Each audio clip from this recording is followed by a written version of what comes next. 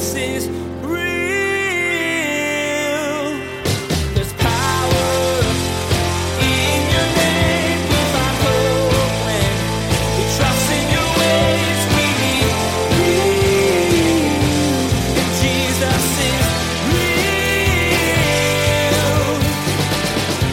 People in the church, like, you put on your Sunday best, and even if you don't, we're not a church where you have to get all dressed up to show up, but we do put on those masks, and we say, man, I got it all together, but deep down, you don't have it all together. You have doubts and fears, and you have habits and hang-ups and struggles, and you bring them into church, and instead of confessing them one to another and praying for one another, we hide them, and we hope nobody notices, which is the antithesis of what church is really supposed to be. Today's culture isn't very transparent. Sure, people feel the freedom to share all their opinions, but it's not often that they reveal their brokenness. And you find this in the church as well. People wear the mask of having it all together when their worlds are crumbling around them. Today, Pastor Daniel urged you to take off your mask. When you're honest about your struggles and failures, others can pray for you and give you the help and support you need. Now here's Pastor Daniel in James chapter 5 as he continues his message, 3 important reminders. Jesus is real. So ultimately, God heals everybody. But the question, see, right, it says, does God heal everybody? Everyone's always thinking in the here and now. And you know what the answer to that is? Not always. Because it's not always God's will that everyone be healed. And I know that that's the case because everybody except Jesus dies at some point in this journey. Jesus died, he rose again. But nobody has enough faith to stay alive forever. Even Methuselah, who, according to the Bible, lived the longest, Methuselah died too. And really, in God's economy, Methuselah died as a young person because he was only about 1,000 years old, and he was created to live for eternity. So in the light of eternity, 1,000 young whippersnapper. So really what you have is that no matter how much faith you have, sometimes God does not choose to heal various physical ailments. It is in God's prerogative to not heal certain ailments. Now, does God heal ailments sometimes? Absolutely. Now the question becomes, well, how will we know? Well, you pray in faith, and if God heals you supernaturally, then you praise God. And if God doesn't heal you supernaturally, you praise God. And if God chooses to use a doctor, you praise God. See, it's like, this stuff is so simple, but people want to get all worked up about this. Like, there will be videos about me because I'm saying this stuff, but it's just biblical. Like, God has a purpose and plan in sometimes healing, sometimes not. It's like, I had someone recently said to me, I was wearing a mask, and they said, Pastor Daniel, you're a pastor. You have strong faith. Why would you wear a mask? I'm like, bro, I believe in Jesus. I still wear a seatbelt in a car. Like, I have strong faith, but I'm not going to jump out of an airplane at 30,000 feet not wearing a parachute. No matter how strong your faith is, if you jump out of an airplane at 30,000 feet, you're going to bounce at the bottom, hopefully. No amount of faith is going to change that. If you like, a seatbelt and faith in Jesus is not the same thing. It's not. You can believe in Jesus with all your heart, soul, strength, and mind and still have physical ailments. And you can believe that he's going to heal you, and he chooses not to heal you the way that you think he's going to. The key for the believer is not to figure out God's mode of working. The key for the believer is to pray the whole way and praise God no matter how it works out. And real biblical faith knows the difference. Too many of us, in this name of faith, the prayer of faith, we think that God is some sort of a vending machine where we're like, I believe in Jesus, I put in my prayer, I get my Snickers that really satisfies. And we struggle when God chooses not to answer our prayers. But now think about this for a second. For those of you here who are parents, do you always give your kids everything that they ask for? Gosh, I hope not. Because there's things that kids want and there's things that parents are like. My little Annabelle recently, because our son Obadiah started driving, Annabelle's like, Dad, like, what's up? Can I drive? Now there's a part of me that wanted to let her drive because Annabelle's like, she's so fun. She'd be like, But like, I realize that if I let Annabelle drive, it's going to be an insane experience, but it's probably not going to end in the right spot where we want. So I say, sweetie, when you get a little bit older, you're going to be able to do that. It's the same way. It's like if you got some crazy hot sauce and you put a whole bunch of hot sauce on your food, and your little grandbaby comes over, I have a bite. No. You don't want to burn your little mouth. See, there's a part of a parent wiser than your kids. You have to say no because you love them. So let me put it to you this way. What if the reason that God hasn't answered your prayers yet is because there's a whole other thing he's working on right now? Like, God's ultimate goal in answering the prayer of people is to make us more like Jesus. That's his ultimate goal. The end of the work of God is to make you like Jesus in the situations that you find yourself in. So what if the reason God has not healed that ailment of yours is because really what God wants is he wants you to build a relationship with him that only comes because you are continually asking for help. You're learning dependence right now. What if the reason God hasn't given you that thing that you want so bad that you're like, man, I know that God wants to do this. Maybe the reason God is delaying is because he knows that if he gives you that right now, your character will not be able to steward that gift. So the Lord is saying, I'm going to delay in giving the gift that I want to give you because you need to grow. And you are not ready. I remember when I first got saved and I was waiting on the Lord for a spouse, and God waited 7 years until he brought my bride Lynn into my life. I remember I struggled. I'm like, Lord, where is my spouse? And I felt like the Lord said, Daniel, you are not ready for my daughter. That's when the Lord speaks to you that way, it's tough. But it's really he's saying, Daniel, I don't just want to give you a spouse. I actually want to bless my daughter through your life, and you're not there right now. So now all of a sudden everything changes. It's like, Lord, you know I love a spouse, but Lord, why don't you make me the kind of person that will bless your daughter? Change me. And what if what God is really interested in is not just giving us the things that we want physically, but God is interested in doing a true restoration and renovation of our lives spiritually? So should we pray for healing? Yes. Should we trust that God is the God who heals? Yes. Should we doubt that God could heal? No. Should we praise him and pray no matter what? Absolutely. Because God, I believe, wants to do a work. That's why earlier today during our worship, Pastor Mikey was leading us in laying hands on one another and praying for one another, praying for healing. And I want to encourage you, make your life a life of prayer. And so, here at Crossroads, we have our prayer meeting. One of my favorite, literally, it's my favorite 20 minutes of my entire week at Crossroads. Is our gathering as we pray together. Like all of you have been prayed for. When you put in a prayer request at Crossroads, those prayer requests go into our prayer team. Hundreds of people praying for those prayer requests. Our staff prays for it. Maybe you need to join that prayer team. Start praying for those things. Go to our prayer wall on our website. Start praying through it. In your community group, we want you to be people of prayer. When was the last time when you started praying specific prayers, you began writing those prayers down? You want to build your faith real quick? Keep a list of the things you're praying for. And then every time God does a work, write that down. I literally have journals that have prayer requests and the answers to those things, like lists of them. But so what happens is if we don't pray, we don't see what God is up to. And prayer is God's invitation for us into his life. God is a God who heals, and he answers prayer. And it's beautiful, these verses. God wants to do a work. Now, notice what he says next, verse 16. It says, confess your trespasses to one another and pray for one another that you may be healed. The effective, fervent prayer of the righteous man avails much. Elijah was a man with a nature like ours, verse 17, and he prayed earnestly that it would not rain, and it did not rain on the land for 3 years and 6 months. And he prayed again, and the heaven gave rain, and the earth produced its fruit. Now, the second reminder is not only that we should pray for healing, but we have to remember that prayer is powerful. Prayer is powerful.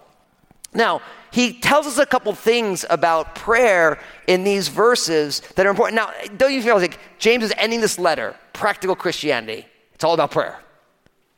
Because our lives are too important and busy not to be people of prayer. But now he says, listen, prayer is powerful. Now notice what he says.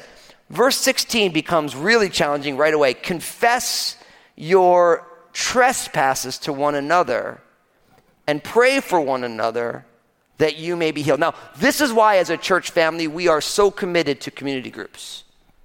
Because we believe that something powerful happens when people are together and people begin to share their lives. But what's amazing is I have seen more authenticity in 12-step meetings than I ever have in the Church of Jesus Christ.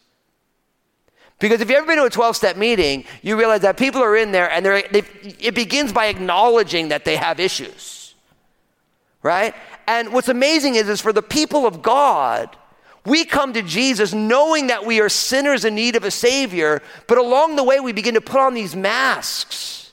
We put on these masks that say, I have it all together. And we're unwilling to be honest about where our lives really are. But then James says, listen, the people of God, you should confess your sins to one another. That word confession in the Greek literally means to agree with God, to say the same thing as God. So you confess your sins, and you confess, and then they confess, and then you pray for one another that you may be what? Healed. And as I'm studying this, as I'm praying, I'm like, Lord, we live in a day where people they're not honest anymore.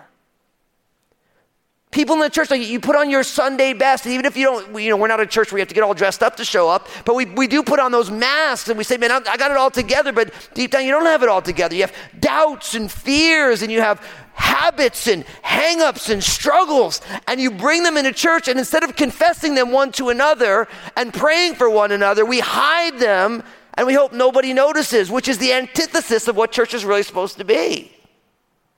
No, and that's why we believe that the community group, the small group, is so essential, because if we did like a honest confession of prayer time, we would be here at Crossroads till the end of time. Right? Because there's so much stuff. If we're honest. But within your community groups, you have an opportunity to have people who you can share. And we always say that Crossroads is not a place of judgment at all. Because the only perfect person at Crossroads is Jesus himself. All the rest of us, God issues. We're aware. That's why the people who walk the closest with Jesus for the longest, they're the most humble. Because they don't ever feel like, I got it together. Anytime someone's like, I got it together, you're like, yeah, no you don't. You don't. The people who walk the closest with Jesus the longest are the most humble because they have the most data on how many issues they have. Now, I was thinking about this because in our family table, when we have our family devotions, it's such a beautiful thing because we'll listen to the scriptures. We'll use the Crossroads mobile app, and we'll listen to either a psalm, or we did a whole long series on Proverbs as a family. And then we'll do our praise reports, so things that were great. We praise God for them. And then we do our confessions. Or as my little 7-year-old Annabelle says, we're fessin'. We call that fessin' in my house. Right? Now what's so funny is like me or my bride Lynn or the older kids will be like, oh yeah, I really been struggling with this. But Annabelle, she gives like 87,000 fessins.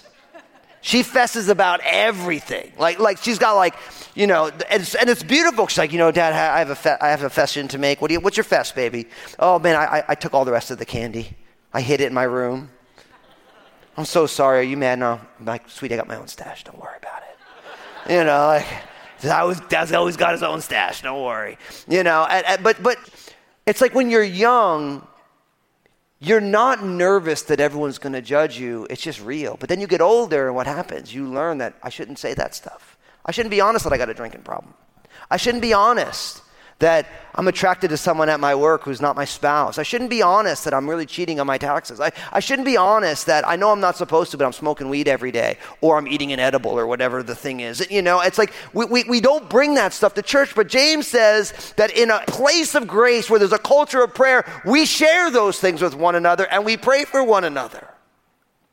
And brothers and sisters, listen, confession is powerful because you're agreeing with God that stuff is messed up and we're bringing it into the light, and we're trusting that in the safety and the grace of the people of God, by dragging into the light with our brothers and sisters, God's going to do a work. And all I could think about was, I really believe that the reason the people of God are not more powerful in our witness is because we're too proud to be honest about who we are. And I think it's time that we surrender to Jesus in fresh ways. Listen, look around. Go ahead. Everyone, look around. Head on a swivel. Go ahead.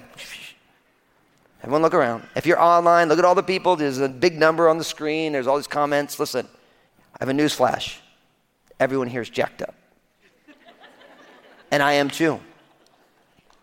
So many issues.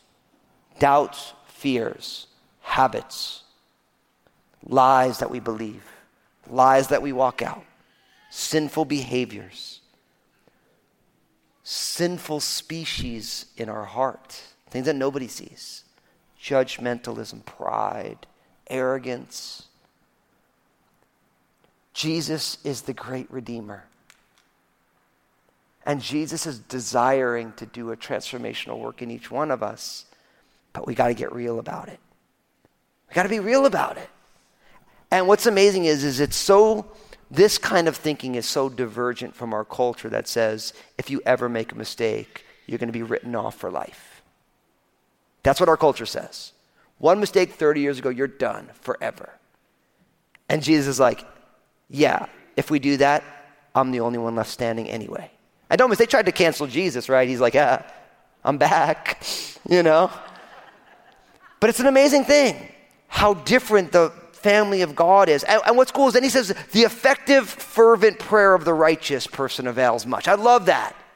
That really, when we speak about our prayer lives should be marked by a fervency. Would you say, hey, my prayer life is fervent? If you're not saying that, no judgment, but you want to tell someone, listen, will you pray that my prayer life will be fervent? Because it's not. Because God wants to do a work. And then he uses Elijah as an example. And then in James chapter 5, James kind of gets stuck on the prophets that we talked about, Job and Jeremiah. How should we should look to the prophets as a model of perseverance and suffering. Now he's like, listen, Elijah was a man with a nature like ours. He prayed earnestly that it would not rain. It did not rain on the land for 3 years and 6 months. And then he prayed again, and the heaven gave rain, and the earth produced its fruit. Now, you can read that story in the life of Elijah in 1 Kings chapter 17 and 18. If you remember, Elijah was a prophet, but he was just a man. He was just a normal person, not superhuman, just really human. And King Ahab was there, his wife Jezebel, and they were pretty evil folks, and they were leading the nation of Israel in apostasy, falling away from the Lord. And God raised up Jeremiah and said, I want you to declare a drought. And they declared a drought. This was long before they had bottled water and running water and reverse osmosis water, and they could take dirty water, make it clean. It's like there was no rain. Everybody starved because you couldn't have any crops. And Elijah prayed, and there was no rain. And then remember, it was time for there to be rain. And then we find Elijah praying 7 different times. Do you remember he prays? Like, is there a cloud out there? Nope. He goes back to pray. Cloud out there? Nope. Finally, there's a cloud and it rains. He's saying Elijah was just like us. But he was able to pray that it wouldn't rain, and then it would rain. Now, here's the deal. I want all of you to be like Elijah. I don't mind all the rain we get, but we get a couple days break every once in a while. Like, where's the righteous prayers for, like, Lord, just 5 days of rain. No rain on the weekends. Can I get an amen? Yeah. Isn't that what we have this weekend? Because I've been praying. That's why I've been reading this. No, I'm just kidding.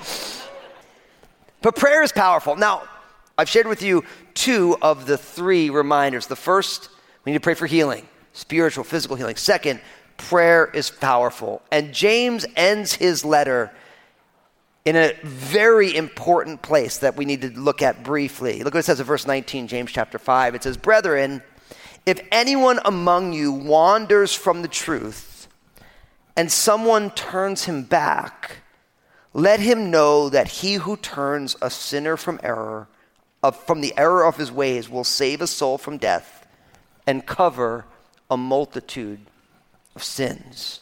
Really what it's saying here is that, the final reminder, let no one wander away. And what I think is so beautiful about this is James is writing this to the church. And James's focus right now in this letter is not on evangelism, but on restoration. James's focus is not on redemption, it's on revival. And really what James is saying here is he's saying, listen, everybody's life is a journey and everyone is on a different step of their faith journey. And unfortunately, oftentimes people in their journey of faith, they're actually wandering from the truth. and they're wandering into harm's way and error. Let me ask you a simple question. Anybody here know somebody who's wandering away right now? Almost everybody. So James is saying, when that happens, the people of God's job is to go after them. And it's so simple. I mean, right now in our culture, we live in a world where deconstruction is the buzzword. I always like to say, for people who are older or struggling with society as it is right now, I want to remind them, hey, listen, you were doing the same thing in the 60s. You were like, the way this is working is wrong. And now the younger generations come up and hey, the way this stuff works isn't the best it could be. And it's not that they're bad or evil. Some of them want lawlessness and they want, but really, people are looking at the world and they're saying, we could do a better job than this. And so we need to change things, right? Now, not all deconstruction is bad either. Some of it is good because some of it is broken and we do need to change stuff. And that's a good thing, right? But when it relates to the church of Jesus Christ, not all deconstruction is healthy. Now, I say not all deconstruction because all of us in different ways have grown spiritually in ways that aren't healthy. Maybe certain things that we learn on deeper study, we're like, yeah, man, that was a little jacked up. Maybe we shouldn't hold that this way, whatever it is. But there is a very strong movement in our culture right now for Christians to wander from the truth because not believing in Jesus is more culturally appropriate than believing in Jesus. And there's lots of people who are Christian right now who actually what they're doing is they're leading people astray. Now, what that means for me, and I think that what it means for you, is that if you believe in Jesus and there is someone that you love that is starting to wander from the truth, your job is to engage with them, to continue to reach out to them, to love them, to say, listen, I am here with you. I'm going to be here no matter what. Because I think what happens for a lot of times is people start wandering from the truth and we just abandon them. And James is saying, oh, no. Don't do that. If anyone among you wanders from the truth and someone turns them back, let him know that he who turns a sinner from the error of his ways will save his soul from death and cover a multitude of sins. I think about this in my own journey because when I got saved when I was in my early 20s, there's lots of turns in that road of faith. And I am so grateful for godly men and women in my life who at different turns when I'm trying to figure this thing out or that thing out, or I'm exploring this thing, or I'm learning from this person, that people were like, hey, listen, that's a good thing, but you need to make sure you don't lose this in the process. I remember when I started reading big theological books. I'll never forget my pastor, John Henry. I love him so much. He said, oh, Daniel, read everything. He said, but don't ever stop worshiping Jesus as you study. Jesus is real. Pastor Daniel wrapped up today's message with the reminder that you should stay in there with people who are wandering away from Jesus. As hard as it may be to watch those you care about turn away from their faith, you're called to stick with them and to hem them in. You don't know how your faithful love and gentle reminders of Jesus will impact them over time. Everyone needs a little encouragement to get through their day, and we have a way to provide that for you. Pastor Daniel has some excellent advice, truth, and love to share in his 2-minute messages available on Facebook, Instagram, and Twitter. Just go to JesusIsRealRadio.com and click on the social media links to find them. You won't be disappointed, and your day just might get a little brighter. Hey everybody, this is Pastor Daniel Fusco from Jesus is Real Radio. I'm so excited about what Jesus is doing through this ministry to change lives and restore his people. Would you consider partnering with us as we continue to share the message of Jesus here on Jesus is Real Radio? You can find out more and donate securely online at JesusIsRealRadio.com. Thank you for prayerfully considering this. Well, that's it for this Where the Rubber Meets the Road series in the book of James. It's been packed full of practical insight about how your faith should impact your everyday life. And it's not always been easy to hear. From trials to words to wisdom to favoritism, Pastor Daniel talked about how God wants to transform every aspect of your life so that you can be more like Jesus and share his love and grace with the people around you. This is street-level faith. So press on and let God continue to transform you every step of the way. Well, that's all the time we have for today's broadcast. On behalf of Pastor Daniel and the entire production team, we invite you to join us again for the next edition of Jesus is Real Radio.